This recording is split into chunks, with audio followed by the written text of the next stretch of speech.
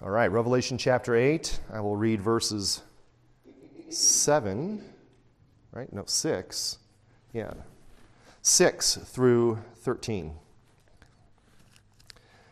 So the 7 angels who had the 7 trumpets prepared themselves to sound. The first angel sounded, and hail and fire followed, mingled with blood, and they were thrown to the earth. And a third of the trees were burned up, and all green grass was burned up. Then the second angel sounded, and something like a great mountain burning with fire was thrown into the sea. And a third of the sea became blood, and a third of the living creatures in the sea died, and a third of the ships were destroyed. Then the third angel sounded, and a great star fell from heaven, burning like a torch. And it fell on a third of the rivers and on the springs of water. The name of the star is Wormwood.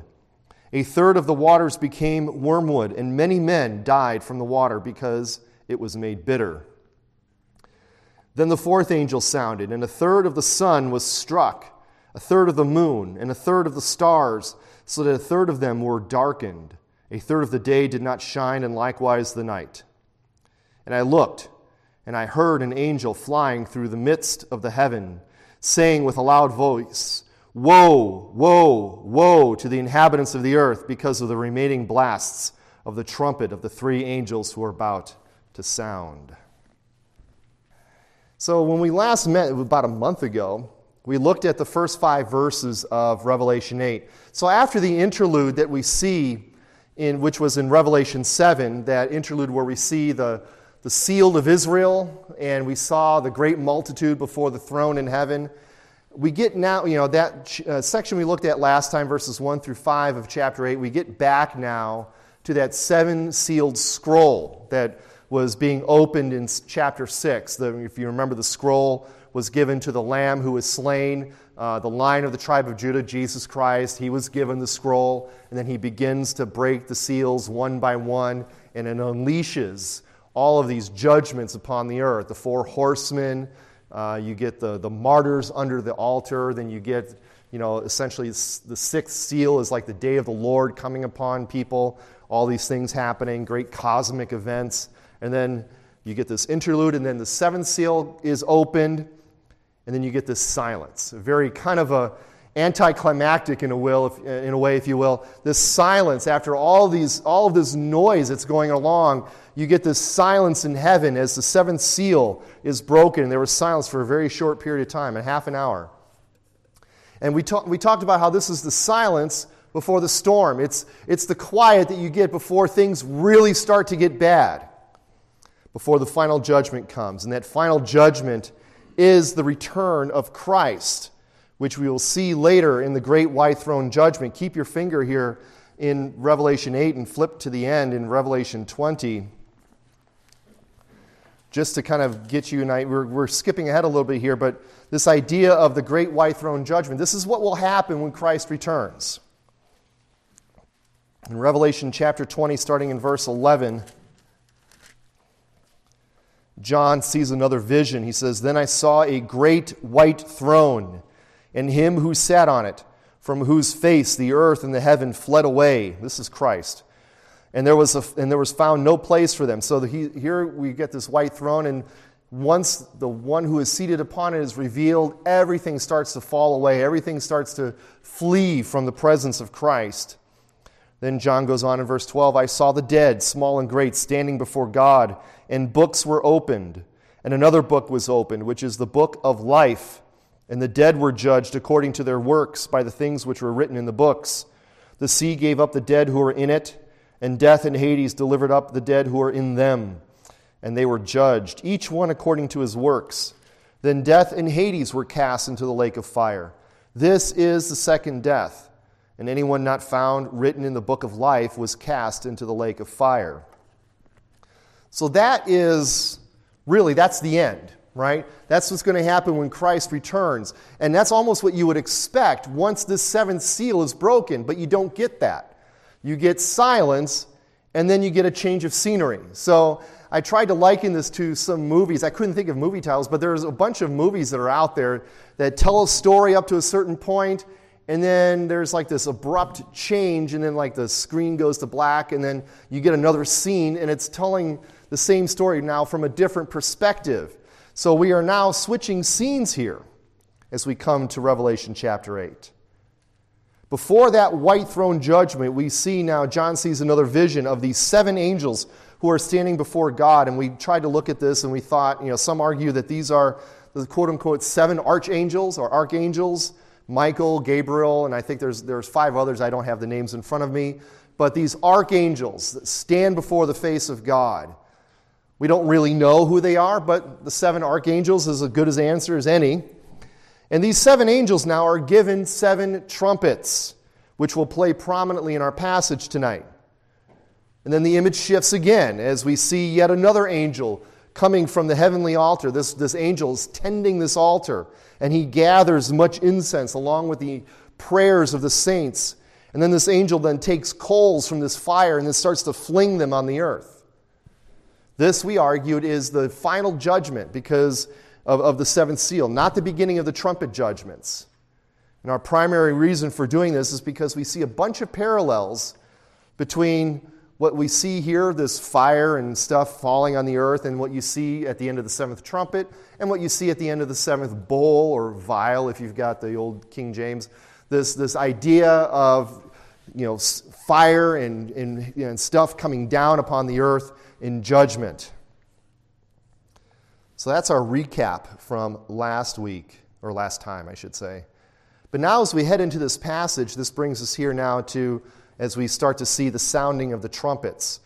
And what we're going to see here is this release of divine judgment upon every sphere of human life. And these trumpet judgments are much more devastating than the seal judgments. Last time we said that the seal judgments show the increasing judgment that comes about because of conquest and death and destruction that marks this current age we're living in, the last days. If you remember, we're talking about everything we see here is really just a picture of what happens between the resurrection of Jesus Christ and the return of Jesus Christ. I've been calling it the church age. So the seals represent judgment being released on the last days. It's as if God here sort of removes his restraining hand and allows the depravity of mankind to sort of just go unabated, to just kind of let it go. Sort of like if you think about the way you're teaching your kids to ride a bike, you're holding on to them so they won't fall, and then you just go, okay, off you go. And then the kid goes, doing all these things. That's what's happened. So that's wicked mankind. Wicked mankind has just been let go, and the seals kind of represent that. So the seals are sort of like if you took a wide view, wide angle lens and viewed this entire period, it gives you sort of like the 30,000-foot view of this period of time we've been talking about. The trumpets, though, start to narrow that focus a little bit. And they show God's direct judgment on earth, on the sins of mankind. Because all of these judgments, as we'll see when we look at them, come from heaven down to earth. Stars fall, mountains are falling, hail and fire are thrown upon the earth. All of this is God's judgment being directly cast from heaven down to earth. And they wreak devastating havoc on man's ability to earn a living and to survive and to do commerce and all kinds of things.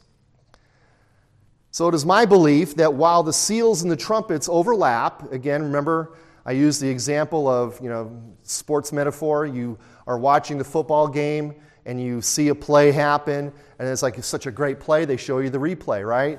And the replays are taken from different camera angles. You see the sideline camera, you see the overhead camera, you see the goal line camera, all these things. They're showing you the same thing from different perspectives.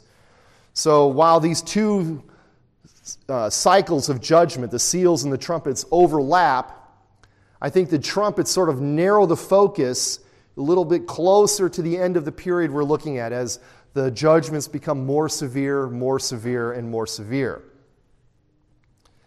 But before we go on, one thing I do want to note are parallels here that we see in the trumpet judgments paralleling with the plagues that we see in Egypt.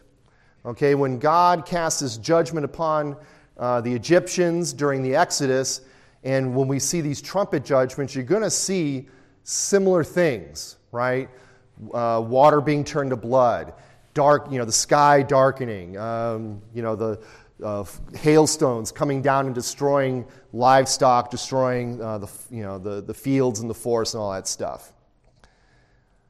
And what this tells us is that we need, in order to interpret Revelation properly, we need to look back to what the Bible is saying in previous cases of judgment, not looking forward to some ambiguous future out there, trying to read the newspaper and trying to deduce what's going on in prophecy by looking at your local daily newspaper or weekly newspaper and saying, oh, look what's happening in the Middle East.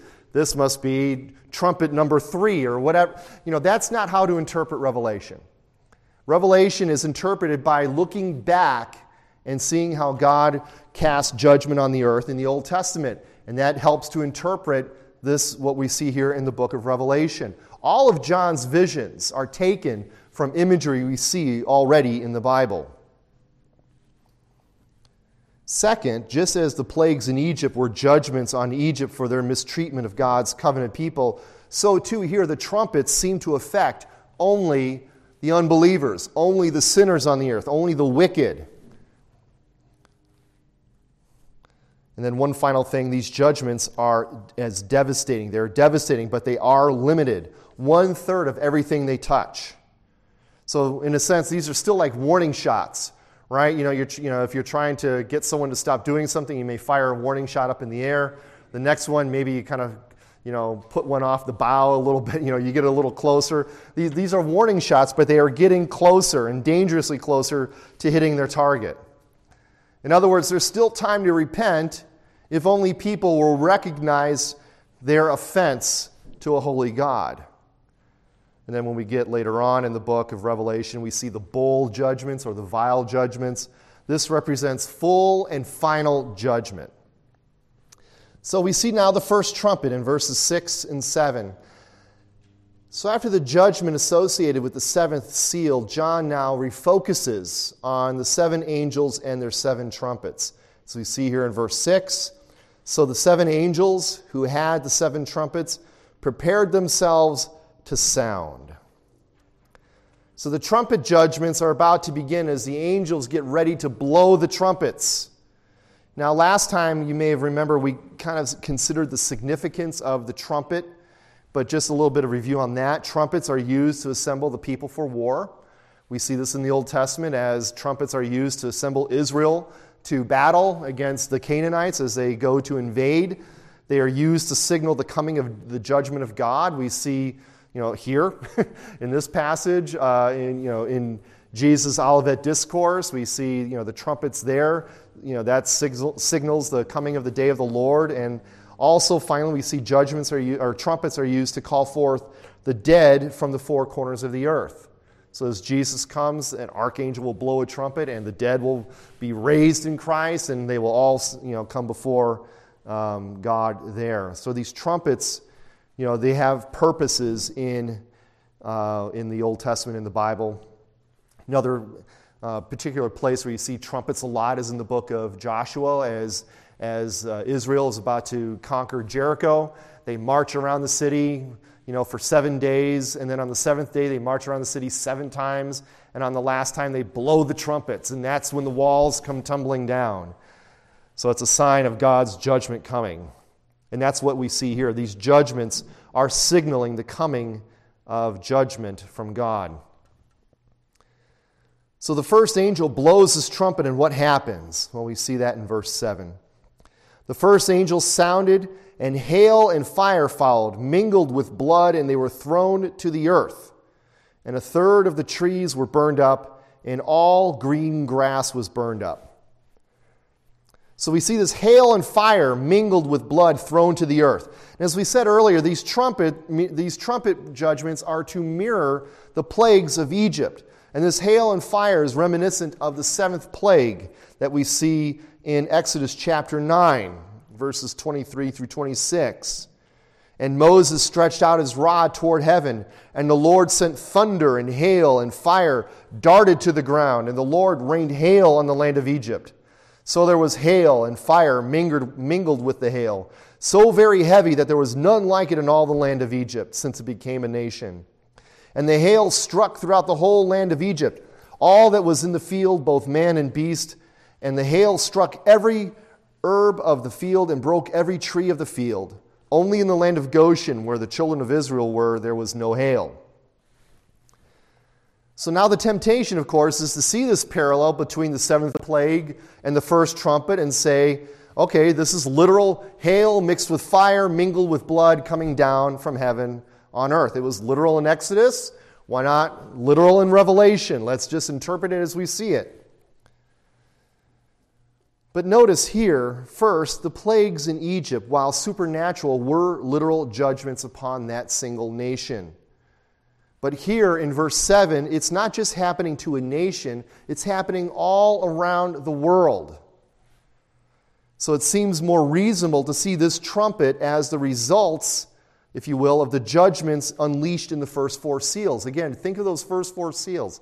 You had the four horsemen of the apocalypse. Again, not literal horsemen, but you had the spirit of conquest, and the spirit of war, then the spirit of famine and disease, and then the spirit of death. As these judgments are unleashed, it just creates destruction and havoc and all of these things.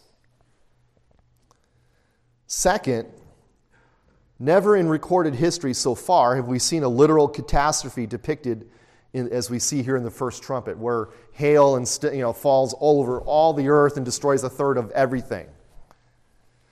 And third, as we've indicated in previous lessons, these are apocalyptic visions, right? This is an apocalypse. John is seeing things, he's having a vision, and this is how he interprets that. This is how God is showing the judgment falling upon the earth. It's like that of the Exodus, of the plagues of the Exodus. Not literally like it, but it's going to have similar effects as that. John is only describing what he sees, and it does not necessarily correspond exactly to what we see literally happening in history. So what may appear to the skeptic or the natural man as a man-made or natural catastrophe, John in his vision sees a judgment unleashed by God upon the wickedness of man on the earth. And as a result of the first trumpet, we see the devastation of 1/3 of the earth and trees with all the grass. Now think of this for a second. Just kind of ponder this for a moment. The horror of 1/3 of the world's forests and farmlands being destroyed. As farmers, we saw just a teeny tiny little bit of that just a couple of weeks ago with wind. Right? I don't know how high the winds got, but it was enough to damage all the crops in this area. Right? So that's just wind. Now think of what would happen if 1/3 of all the farmlands were destroyed. 1/3 of all the forests were destroyed. This would create an economic and ecological damage on a scale previously unheard of.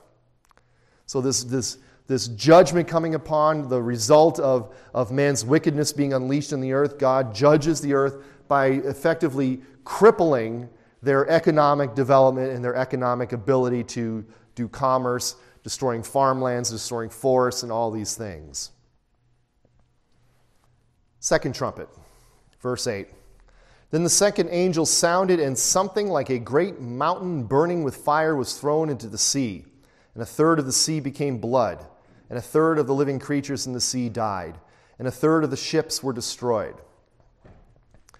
So now the second trumpet blows, and we see this giant burning mountain being thrown into the sea, okay? I mean, I like that language there of being thrown. That indicates to me, again, direct judgment, right? Only someone can throw something, It's not just falling, it's being cast down upon the seas.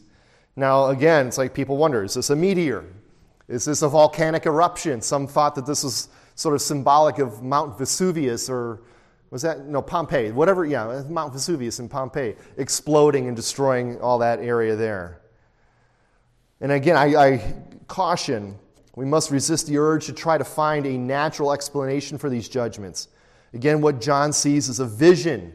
It is not to be understood in a literal fashion. We see something similar in Jeremiah 51. The prophet there utters a judgment on Babylon in verses 24 and 25 of Jeremiah chapter 51. And we see, "And I will repay Babylon, and all the inhabitants of Chaldea for all the evil they have done in Zion in your sight, says the Lord.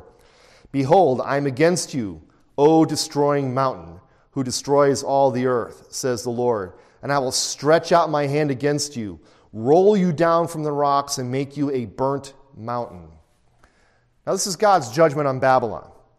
And God judges the wickedness of Babylon for what they've done to the people of Israel, what they have done, the evil they have done in Zion, by taking that mountain which was being described, Babylon was being described as a strong mountain, and he says, I'm going to make you a burnt mountain.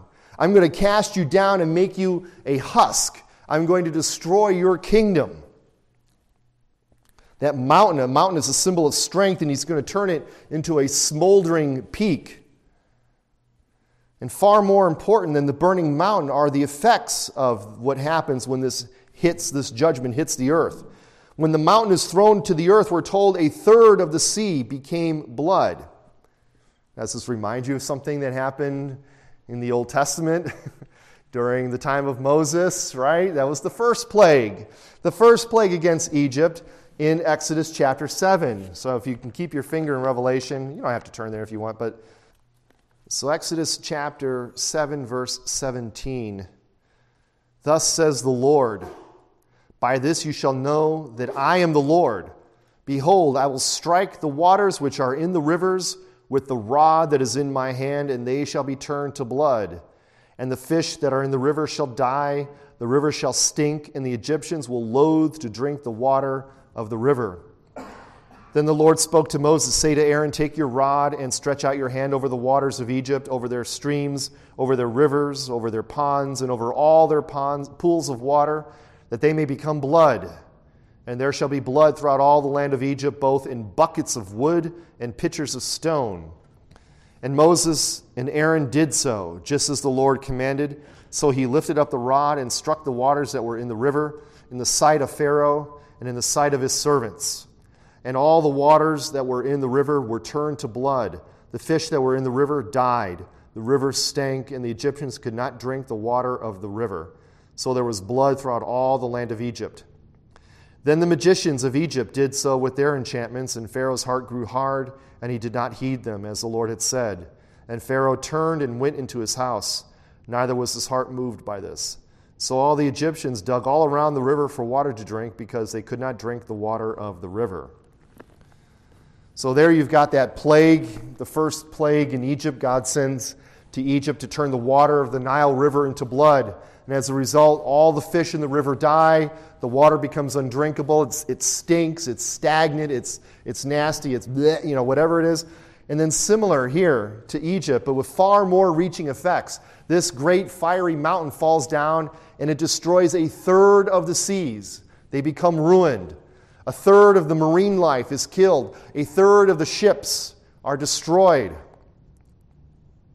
Again, as with the first trumpet, the second trumpet, these are limited in scope. Notice this. You'll see throughout all these four trumpets, the scope of the devastation is limited to 1/3. Again, indicating partial judgment. It's stronger than the first set of judgments, but it's not yet complete, full judgment. The second trumpet is limited. Instead of affecting the land, though, it affects the sea. So we're seeing, again, different spheres of creation, land, now sea, being affected by God's judgment. Now I want to take just a moment here to say a few words about Babylon, because we talked about this we looked at that prophecy in Jeremiah, how God says he's going to take that mountain of Babylon and turn it into a smoldering peak. Babylon is symbolic, if you will, of the earthly, worldly forces that stand against God. Okay, all the way back to Genesis 11. What happens in Genesis 11? The people of the earth gather together to do what? Right, to erect a tower so they can ascend into heaven. Now that sounds like a pious thing. Let's build a tower. You could say it in a nice way. Let's build a tower and let's go up to see God in heaven. Okay, that's not what they were doing. It's like, let's build a way to God so we could storm the gates of heaven because we are in rebellion against God. We want to Go back to where, if you remember in the garden, what happened when Adam and Eve sinned and God pronounced judgment on them? What happened after that? What happened? Were they allowed back in the garden anymore? No, they were cast out. The garden is symbolic of where God is. That's his garden temple in Eden. They were cast out. And now man wants to get back in. But what happens? What did God place at the entry to the Garden of Eden? A giant angel, right, with flaming swords going back and forth saying, you cannot come in unless you want to face the judgment of these swords that are here. So man has been trying to get back to heaven, and he can't. So he's like, let's build this tower to heaven. And God says, I don't think so. I don't think so. I'm going to do something here. It's like, okay, let's let them go for a little while. Okay, now let's confuse their languages, right? So they confuse the languages, and the people are no longer able to communicate, and the little, their assault of heaven gets stymied because they can go no further. But that Tower of Babel, again, that's in that same region that we see Babylon and all these things. It's this idea of rebellion against God. Babylon is the kingdom also that deported the Jewish people after destroying Jerusalem. When the Jewish people, the people of the southern kingdom of Judah, the last remnant of God's people, when they finally apostatized, God handed them over to Babylon.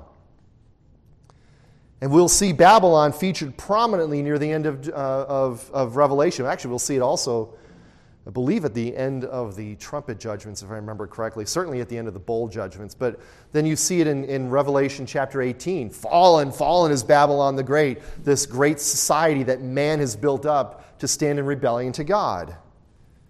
It's representative of false religion and everything that stands in rebellion to God and his kingdom. So in the days of Moses, Egypt was that quote-unquote Babylon. They were that force, that kingdom that stood in opposition to God's people. And in the days of John, during the New Testament in the first century, that power would have been who? Rome, right. Rome would have been Babylon. In fact, Peter signs off on one of his letters. He says, I'm writing to you from Babylon. In other words, it was believed that Peter was in Rome when he wrote that letter. He was writing from Babylon. That's symbolic of that which stands against God. So with these trumpet judgments, God is systematically destroying the ability of the world of man to operate and do commerce. God is tearing it apart. He is preventing them from gaining strength, just like he did at Babel, confusing the languages so they could no longer build this tower. He is destroying their ability to do commerce, to live in with any kind of prosperity or anything like that. So whether it's through natural or supernatural means, 1/3 of the seas, 1/3 of the marine life, 1/3 of the merchant marine business is all destroyed. And again, that would be devastating to the commerce and economics of the world. God is bringing judgment upon the wickedness of men. We see this in Isaiah chapter 2, in verses 12 through 17, where we see, "For the day of the Lord of hosts shall come upon everything proud and lofty, upon everything lifted up, and it shall be brought low, upon all the cedars of Lebanon that are high and lifted up, and upon the oaks of Bashan, upon all the high mountains, and upon all the hills that are lifted up, upon every tower, and upon every fortified wall, upon all the ships of Tarshish, upon all the beautiful slopes. The loftiness of man shall be bowed down, and the haughtiness of men shall be brought low. The Lord alone will be exalted in that day, but the idols he shall utterly abolish." That's the day of the Lord judgment coming upon the wickedness of mankind, and we see that happening through the progression of these trumpet judgments. As the trumpets blow, judgment is released on the earth. Third trumpet, in verses 10 and 11. "Then the third angel sounded, and a great star fell from heaven, burning like a torch, and it fell on 1/3 of the rivers and on the springs of water. The name of the star is Wormwood. 1/3 of the waters became wormwood, and many men died from the water because it was made bitter." So at the sound of the third trumpet, a great star falls from heaven. Now, again, note, like the other two trumpets, these are, again, direct judgments from God. Here, John sees the star fall from where? From heaven, where God is. Not just the sky, from heaven. If it was the skies, I think it would have just said the heavens. It would have been plural. Now, again, this notion of a star falling from heaven brings to mind imagery that we see in Isaiah chapter 14. In Isaiah chapter 14, you can turn there if you'd like. Again, keep your finger in Revelation 8. But Isaiah chapter 14, again, this is a judgment against Babylon, oddly enough, or not. Now, if you have headings in your Bible, you might see, like I have in mine, it says the fall of Lucifer. Okay? That's what many take this to be. But it's also it's included in a section here, the fall of the king of Babylon. Okay, so Isaiah 14, verse 12. How you are fallen from heaven, O Lucifer, son of the morning. How you are cut down to the ground, you who weakened the nations. For you have said in your heart, I will ascend into heaven. I will exalt my throne above the stars of God. I will also sit on the mount of the congregation on the farthest sides of the north. I will ascend above the heights of the clouds. I will be like the Most High. Yet you shall be brought down to Sheol, to the lowest depths of the pit. Now you might have a footnote in verse 12. If you have a New King James, it says Lucifer there. That footnote also says it means day star. Day star. So here you have a taunt or a proverb or a parable, the Hebrew word is mashal, against the king of Babylon, Nebuchadnezzar. Now many scholars and commentators see in this passage also an image of the fall of Satan. Now it's not a surprise that what we see happening in the world, what we see as kingdoms rising and falling and all that stuff, are behind those kingdoms are angelic or demonic forces. It's the spiritual warfare that we're all engaged in. You see this in Daniel as you see Michael is like the angel of the people of Israel. You see other angels he says that angel was prohibited from coming to Daniel by the king, the prince of Persia. Now, an angel is not going to be stopped by a human being. That's the angel who is sort of like kind of overseeing the affairs in Persia. So behind human kingdoms, behind the rise and fall of kingdoms is an angelic and demonic forces kind of running the show, spiritually speaking, if you will. So while this is a taunt against or a proverb against Nebuchadnezzar, king of Babylon, you also see it as a taunt against Lucifer. He's talking about, this is predictive of the fall of Lucifer, how he's cast out of heaven. And he was cast out of heaven because of his pride, right? I will ascend. I will do this. I. Whenever you start saying I a lot, you're probably thinking a little bit too much of yourself and not enough of others. That's pride. Again, note the language there. Fallen from heaven, star of the morning, son of the dawn. So, while it could be speaking of the king of Babylon, it's almost certainly speaking also of Satan. So both can be true. Now, I bring that up because, here he is the day star, the morning star, and he's falling on the earth. He's cast down, and we'll see this later in Revelation when there's this great battle in heaven and Michael defeats the dragon and a third of the angels, it says a third of the stars were cast down from heaven to earth. Again, I don't think this is a literal star. This is not some giant meteor falling. This is a figurative thing here. This is a symbolic thing. This great star falls from heaven, and it says it fell on a third of the rivers and on the springs of the waters. So in other words, the fresh water supply is disrupted. I don't see how a single star can do that to all of the fresh water in the world, one third of it, unless it's all like, one third of it accumulated in one spot or something like that, right? So again, as with the previous two, I don't think we should interpret this as a literal star or meteor that somehow finds its way to destroying one third of all the freshwater sources. In fact, this star has a name. It's named Wormwood. Not Wormtongue from Lord of the Rings, but Wormwood. I knew Mark Bailey would laugh. I haven't seen that movie. Jeremiah chapter 9 talks about wormwood.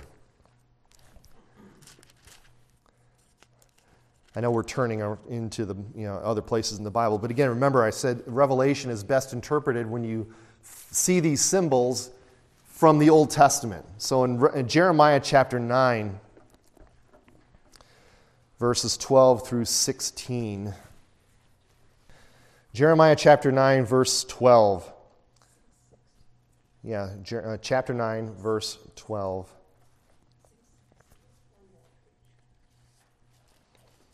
So the prophet says, "Who is the wise man who may understand this? And who is he to whom the mouth of the Lord has spoken, that he may declare it? Why does the land perish and burn up like a wilderness, so that no one can pass through?" And the Lord said, "Because they have forsaken my law, which I have set before them, and have not obeyed my voice, nor walked according to it." Verse 14. "But they have walked according to the dictates of their own hearts, and after the Baals, which their fathers taught them. Therefore, thus says the Lord of hosts, the God of Israel, behold, I will feed them, this people, with wormwood, and give them water of gall to drink. I will scatter them also among the Gentiles, whom neither they nor their fathers have known, and I will send a sword after them until I have consumed them." So this wormwood, it's a bitter herb that is used metaphorically to depict bitterness. And the context here in Jeremiah 9 is that the people of Israel have tested God's patience. Again, Jeremiah prophesies at the end of the kingdom of Judah. So Judah is about to be cast into exile in Babylon, and he's there during those days. So he's there during the fall of his own home. His own kingdom is falling. And he's to prophesy to the people, and he's told many times, like, you're going to prophesy your heart out, but they're not going to listen to you, which that would be very disappointing to me. If I was told, it's like, go preach, preach, preach, preach, but guess what? No one's going to listen to you. Like, well, that seems pointless. But he goes there anyway because this word of God comes to them, and it hardens their hearts, if you will. So Israel has tested God's patience for years, for centuries. Finally now, judgment is coming upon them.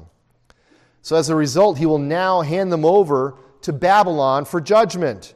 And he gives them bitterness. He gives them wormwood and poisoned water to drink.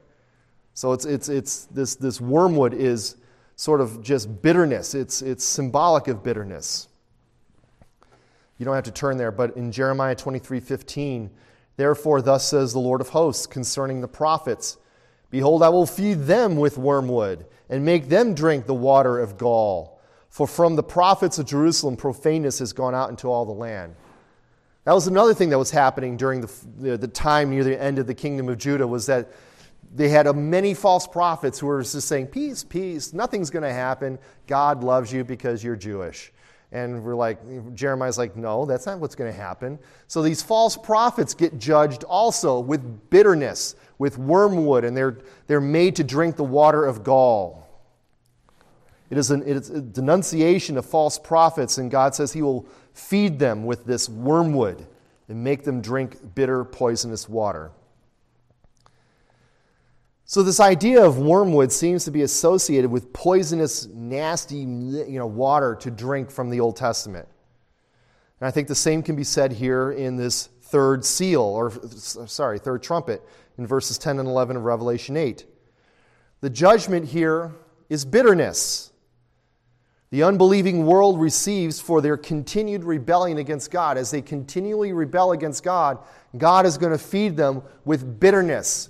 We see that all happening all the time now, right? I mean, just look, if you've ever gone on social media for 5 seconds, you will see the bitterness in this world as people just like, that offends me, I'm triggered by that and all this stuff, and people arguing back and forth, and there's no grace given to anybody. Bitterness. So the efforts of the people in rebellion will be cast down as a result, and there will be bitterness and poisoned water to drink. Richard Phillips, who writes a commentary in Revelation, says, "Wormwood is a biblical catchphrase for the consequences of sin in ruining all of life. I'll repeat that. Wormwood is a biblical catchphrase for the consequences of sin ruining all of life. Okay, now, finally, the fourth trumpet, verse 12. So the fun, quote unquote, the hits just keep on coming in the fourth trumpet. The fourth trumpet gets ready to blow, verse 12. Then the fourth angel sounded, and a third of the sun was struck, a third of the moon, a third of the stars, so that a third of them were darkened, a third of the day did not shine, and likewise the night. Now, maybe if you're alike and you didn't want to raise your hand and ask a question, if you were perhaps doubting up to this point whether or not these effects of these trumpet judgments should be taken literally, I think this one should kind of convince you that it's not meant to be taken literally. Because if you think about it for just a second, what would happen if the sun either shone at 1/3 less intensity or shone for 1/3 less hours in the day? If we had 1/3 less daylight, 1/3, or the sun was reduced in its intensity by 1/3, what do you think the effects on the earth would be? Yeah, it'd get cold really quick. It'd get cold really. Now, maybe we could be talking about a solar eclipse or perhaps some supernatural phenomena. I think one can posit any kind of and all sorts of natural and supernatural explanations to explain this away. But if you remember, when we talk about darkness, what does darkness symbolize in the Bible?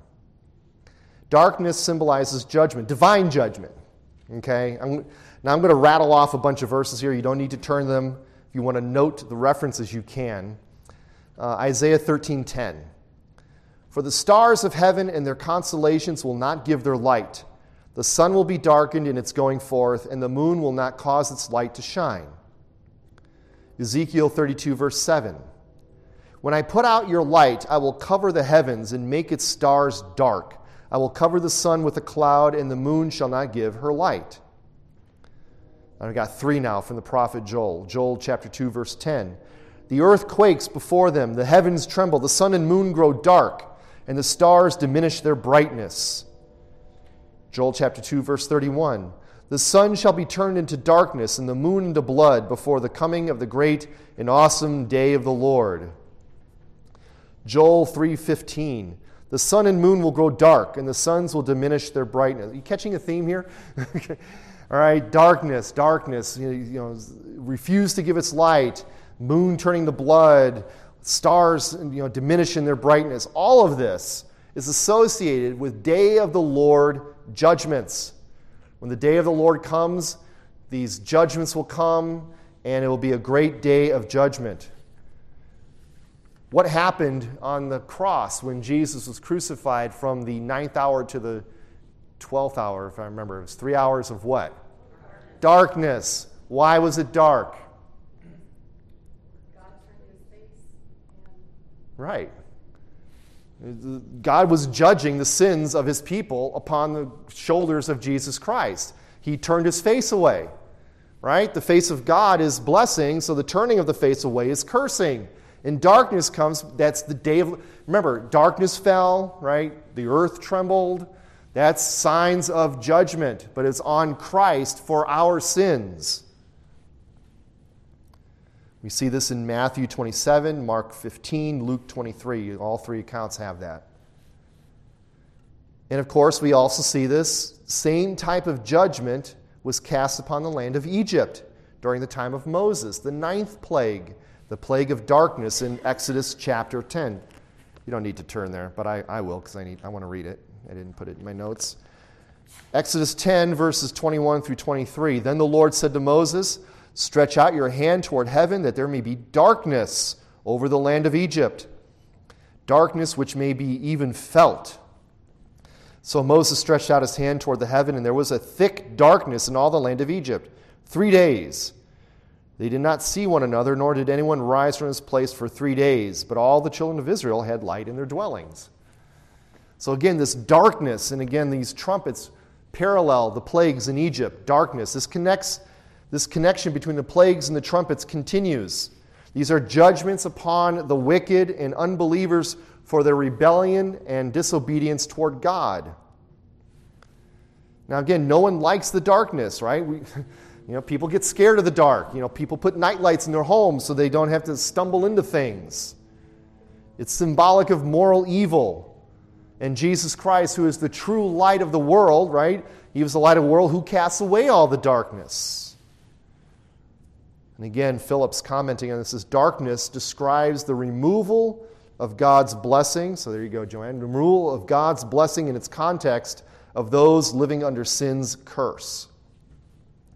Now, if you think about it, when you go to church and at the end of the service, if you're here and I pronounce the blessing, I usually do the blessing from number 6, right? May the Lord bless you and keep you. May He make His face shine upon you. May He lift up His countenance upon you and give you His peace both now and forever.